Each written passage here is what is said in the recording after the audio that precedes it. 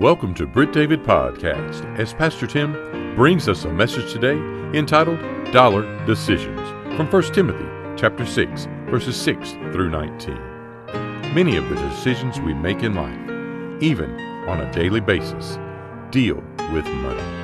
And many of us are convinced that if we just had more money, that the decisions we have to make would be easier and that many of life's problems would just disappear. That's just not the case, though, is it?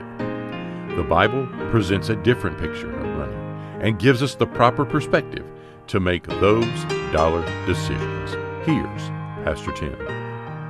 Amen.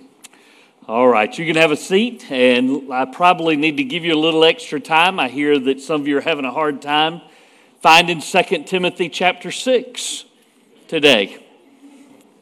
It is difficult, isn't it? You feel like your Bible got shorted. Let me tell you how to find 2 Timothy chapter 6, all right? So turn to 2 Timothy chapter 1, and then turn backwards one page, and you're in 1 Timothy chapter 6. If that's the only mistake I make, but boy, I made it, didn't I? It's in your notes, it's on the screens, it's everywhere. 1 Timothy chapter 6 is really where we're going to be. This month, we're talking about decisions. Decisions. Last week, we talked about those rash decisions. Decisions are important, aren't they? I mean, even the prophet Joel talked about a place that was called the Valley of Decisions. Feel like we live there, don't we? Because there's so many decisions that have to be made. In fact, researchers have determined that the average person makes about 35,000 remotely conscious decisions every day.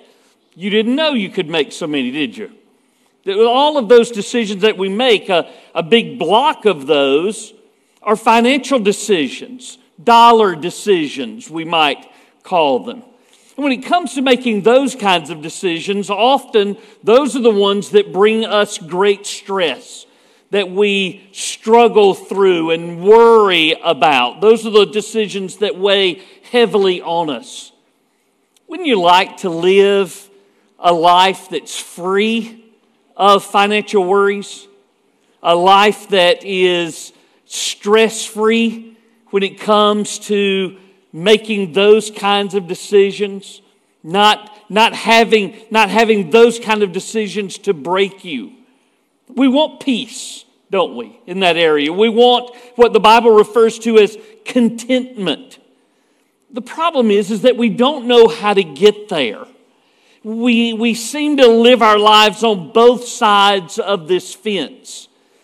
And yet Paul addresses that very issue in 1 Timothy chapter number 6. I hope that you're already there. You're about to discover, if you don't already know, that the world's answer to those financial decisions is far different than God's answer to those kinds of financial decisions. I want you to see what God has to say and several of these things that would help us to make better, wiser, more freeing dollar decisions. So let me give them to you. Number one, decisions that are based on promise.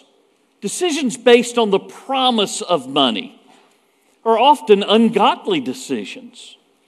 Decisions that are just simply based on this promise of money. I want us to begin in verse number 6. And I want you to notice what this verse says. It's very short. But godliness with contentment is great gain. Well, that's something that I want. I want godliness. I want contentment. So boy, this really is my kind of verse. The only problem is that there's something else in that verse that my heart really wants too. Great gain. I want that part too. In fact, sometimes it's the great gain that outweighs the godliness with contentment. And here's one of the big problems. When I begin to pursue after great gain, it stirs up discontentment. Those two things just can't go together. It's this desire, this drive for more, that fuels discontentment in my heart, which also leads me then to a lack of peace. I don't have the very things that I'm looking for. In fact, I sound more like what he's been talking about. Go back one verse. Go back to verse number 5. For verses 3 through 5, he's been talking about people who make worldly dollar decisions. And he says toward the end of verse number 5, they suppose that godliness is a means of gain. Now, Paul's writing to Timothy, who's about to pastor this church in Ephesus. And he says there are going to be some people that when you get there, they think that godliness is the means to get to great gain. You can be content with that then. See, the problem is this. We think that if we come to church, if we give, if we do these things that we're supposed to do, then God's going to just open up the windows of heaven. He's going to give us all these wealthy, worldly riches. That's not really what the Bible has to say about that. In fact, the problem is with this verse, notice what he says at the end of verse number 5. He says, from such people withdraw yourselves. In other words, don't spend your time around those who make worldly decisions, especially those who make these worldly dollar decisions, because it is going to rub off on you. You're going to want godliness with contentment, but you're going to pay attention to the great gain. And the problem therein is not great gain. There's not necessarily anything wrong with that. The problem is the shortcut. What does the Bible say is the path to gain? It's hard work. Proverbs chapter 12 and verse number 11 begins by saying, he who tills his land will be satisfied with bread. Proverbs chapter 14 and verse number 23, in all labor there is profit, but idle chatter leads only to poverty. Paul knows that. He wants Timothy to know that. I want you to know that. I want to know and experience that. But the people who are in verses 3 through 5, they don't know that. They think that they can have great gain and that godliness is just a means to get to something else. They're hoping for a windfall. They're hoping for wealth without work. That's why gambling and the lottery especially is so popular. It brings the promise of great gain. It brings the promise of millions. In fact, remember a couple of years ago when it hit $2 billion? Even people in church, and I'm not pointing you out, but he said, some that would say, I'm never going to play that. Suddenly they're going, hey, $2 billion, I can play it for that. It's the promise of wealth that leads us to make poor decisions. Remember that verse I just gave to you, Proverbs chapter 12 and verse 11? If you're reading from an NIV, I do like the way that the NIV translates that verse. Listen to this. Those who work their land will have abundant food, but those who chase fantasies have no sense. It's chasing a fantasy. When you chase this promise of wealth without work, we've bought into the lie that money solves all problems. If I just had more money, it would take care of all of my problems. Do you think that you could get by maybe if you made the kind of money that Shohei Ohtani is going to make this year? Do you know who that is? Shohei Ohtani is arguably the best player in baseball right now. This year in the offseason, he signed a contract with the Los Angeles Dodgers for $700 million over 10 years. You think you could scrape by on that?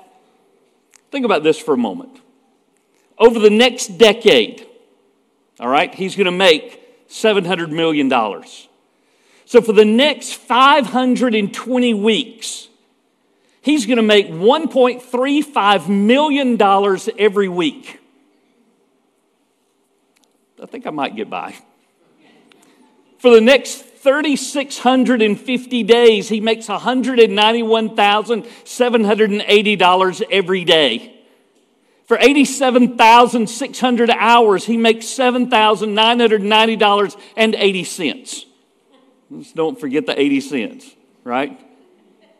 For the next 5,256,000 minutes, he'll make $133.18 every minute. For the next 315,360 seconds, oops, there goes one, he's going to make $2.21 every second for the next 10 years. He would earn $16,000 for sitting through a movie that you paid $50 to go see. While you are this afternoon impatiently waiting for that table to open up at your favorite restaurant, he's pocketing $4,000. You know. In fact, somebody said, what if he came to church here? Well, think about this. He would earn about $34,000 on his flight from LAX to Atlanta, another $14,000 to drive to Columbus, and another $8,000 while he's sitting in the worship service. About $56,000. Somebody needs to invite that guy to church. Before the offering, he needs to get here, right? You say, well, he doesn't even speak English. He'd be bored. He wouldn't be too bored earning $13 every time he yawns, would he? Anyway. You say, well, if I had that much money, then this is what I'd do for church. If I had that much money, I wouldn't have any more problems whatsoever. Do you know who Elon Musk is? Elon Musk is now the wealthiest man in the world. He's reportedly worth $251.3 billion. So try this for some perspective. If Shohei Ohtani were able to maintain that contract that he just signed for the next 3,500 years, he wouldn't be worth as much as Elon Musk is worth today. The answer to money issues, the answer for contentment, is not more money. It never has been and it never will be. The Bible says, he who loves silver will not be satisfied with silver, nor he who loves abundance with increase. Solomon said, this also is vanity. So while some of you are still doing math, the rest of us, let's look back at our passage. Look down to verse number 7. Contentment comes from living this godly life. He says, godliness with contentment. That's great gain. For we brought nothing into this world, and it is certain we can carry nothing out. And having food and clothing, with these we shall be content. We're not going to be content having more. The Bible says that you can learn to be content by having clothes and food. Those basic needs. If you've got that, then you really have what you need. So one of our problems is that we've never learned to distinguish between needs and wants. We think that we need cable TV or we need streaming services. We need a car. We need our own home. We need specific things. The reality is that those things are wants. Job said, naked I came from my mother's womb, and naked I shall return there. The Lord gave, and the Lord has taken away. Blessed be the name of the Lord. That's contentment. Let me give you a definition. Contentment is that inner peace that you have regardless of outward circumstances. Contentment is an inner peace regardless of outward circumstances. It's not really about amount, is it? It's about learning to enjoy the things that God has given to you. The promise of money leads to some ungodly decisions. I don't want to make those. I want to make those that are godliness with contentment kinds of decisions. But let me give you number 2. Number two, decisions that are based on the passion for money are unwise. Decisions that are based on the passion for money are unwise. And I use the word passion here because, look, verse number 9, Paul mentions those who desire to be rich. And in verse number 10, he talks about the love of money. That love and desire is a passion, but because it's not pointed in the right direction, it's a lust, isn't it? It is a lust for financial gain, a financial lust, if you will. Like Solomon talks for 3 straight chapters in Proverbs about the simpleton who's driven by fleshly lust. Paul is talking in these passages here about those who are driven by financial lusts. So hold your place here in 1 Timothy chapter 6, and let's go to the book of Proverbs. Let's see what it is that Solomon really does have to say. Proverbs chapter number 5 is going to be our first stopping point with this. Now, when we read this, you're going to know immediately. You're going to know immediately what it is that Solomon really is talking about. But I want you to imagine, as we read through these verses, that the woman that's described is the desired dollar, is that charming cash, that lurid loot that we're looking for. Proverbs chapter 5, let's begin right at the very beginning in verse number 1. My son, pay attention to my wisdom. Lend your ear to my understanding, that you may preserve discretion and that your lips may keep knowledge. For the lips of an immoral woman drip honey, and her mouth is smoother than oil. But in the end, she is bitter as wormwood, sharp as a two-edged sword. Her feet go down to death, her steps lay hold of hell. Lest you ponder her path, her ways are unstable. You do not know them. Therefore, hear me now, my children, and do not depart from the words of my mouth. Remove your way from her, and do not go near the door of her house, lest you give your honor to others and your years to the cruel one. Lest aliens be filled with your wealth and your labors go to the house of a foreigner, and you mourn at last when your flesh and your body are consumed, and say, how I have hated instruction, and my heart despised reproof. I have not obeyed the voice of my teachers, nor inclined my ear to those who instructed me. I was on the verge of total ruin in the midst of the congregation and the assembly. That can happen to us, can it? Not just when it comes to the immoral woman, but when it comes to the dollar that is so tempting, like a treasure. I said he says this in 3 straight chapters. So let's go to chapter 6. Go to chapter number 6 and look down, if you will. Let's start in verse number 20 with that. My son, keep your father's command and do not forsake the law of your mother. Bind them continually upon your heart. Tie them around your neck. When you roam, they will lead you. When you sleep, they will keep you. And when you awake, they will speak with you. For the commandment is a lamp, and the law is light. Reproofs of instruction are the way of life, to keep you from the immoral woman or the evil woman, from the flattering tongue of a seductress. Do not lust after her beauty in your heart, nor let her allure you with her eyelids. For by the means of a harlot, a man is reduced to a crust of bread, and an adulteress will prey upon his precious life. If you think a woman can do that, a dollar can certainly do that. Let's go to chapter 7. Chapter 7, beginning in verse number 6.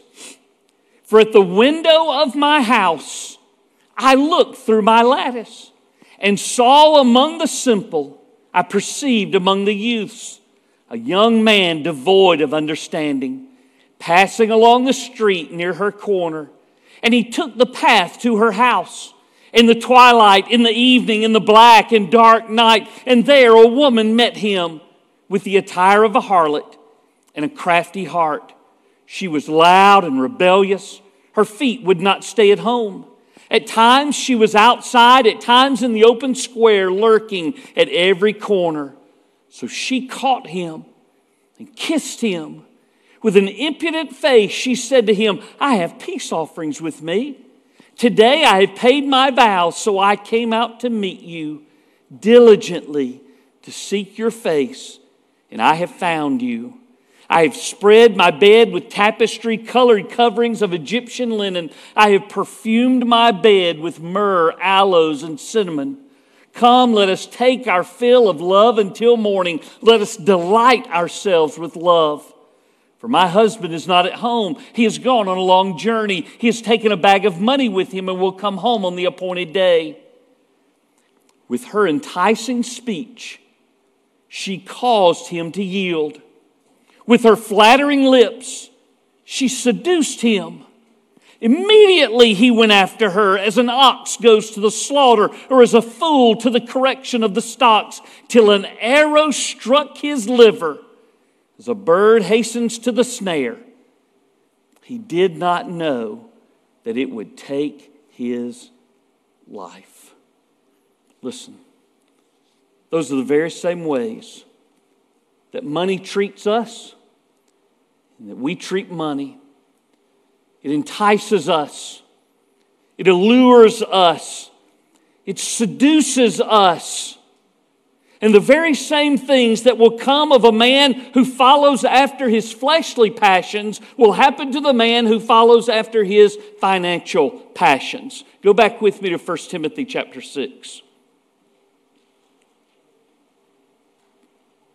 Notice what Paul says to Timothy will happen. He says in verse number 9, but those who desire to be rich, those who are making their decisions based on the passion for money. He says they desire to be rich. They fall into temptation and a snare and into many foolish and harmful lusts which drown men in destruction and perdition. For the love of money is a root of all kinds of evil, from which some have strayed from the faith in their greediness and pierced themselves through with many sorrows. What at one time may for a man, because of his faith, led him on this journey toward godliness, has detoured him down a path of greediness. And those two do not live in the same worlds. You can't have both, can you? Jesus said it, you can't serve God and mammon. My decisions then need to be godly decisions, wise decisions, not these that he refers to as foolish and harmful in verse number 9. Decisions that are wise, decisions that are useful. Pastor Tim would like to thank you for joining us here today on Britt David Podcast. And he wants to invite you to join us tomorrow as he continues his message from 1 Timothy chapter 6, verses 6 through 19, Dollar Decisions. Pastor Tim would love to connect and share with you about a personal relationship with Jesus Christ and how you can know that Jesus is your Savior and Lord. That address is churchoffice@brittdavid.org. We are located at 2801 West Britt David Road, Columbus, Georgia, 31909. Thanks again for joining us here on Britt David Podcast.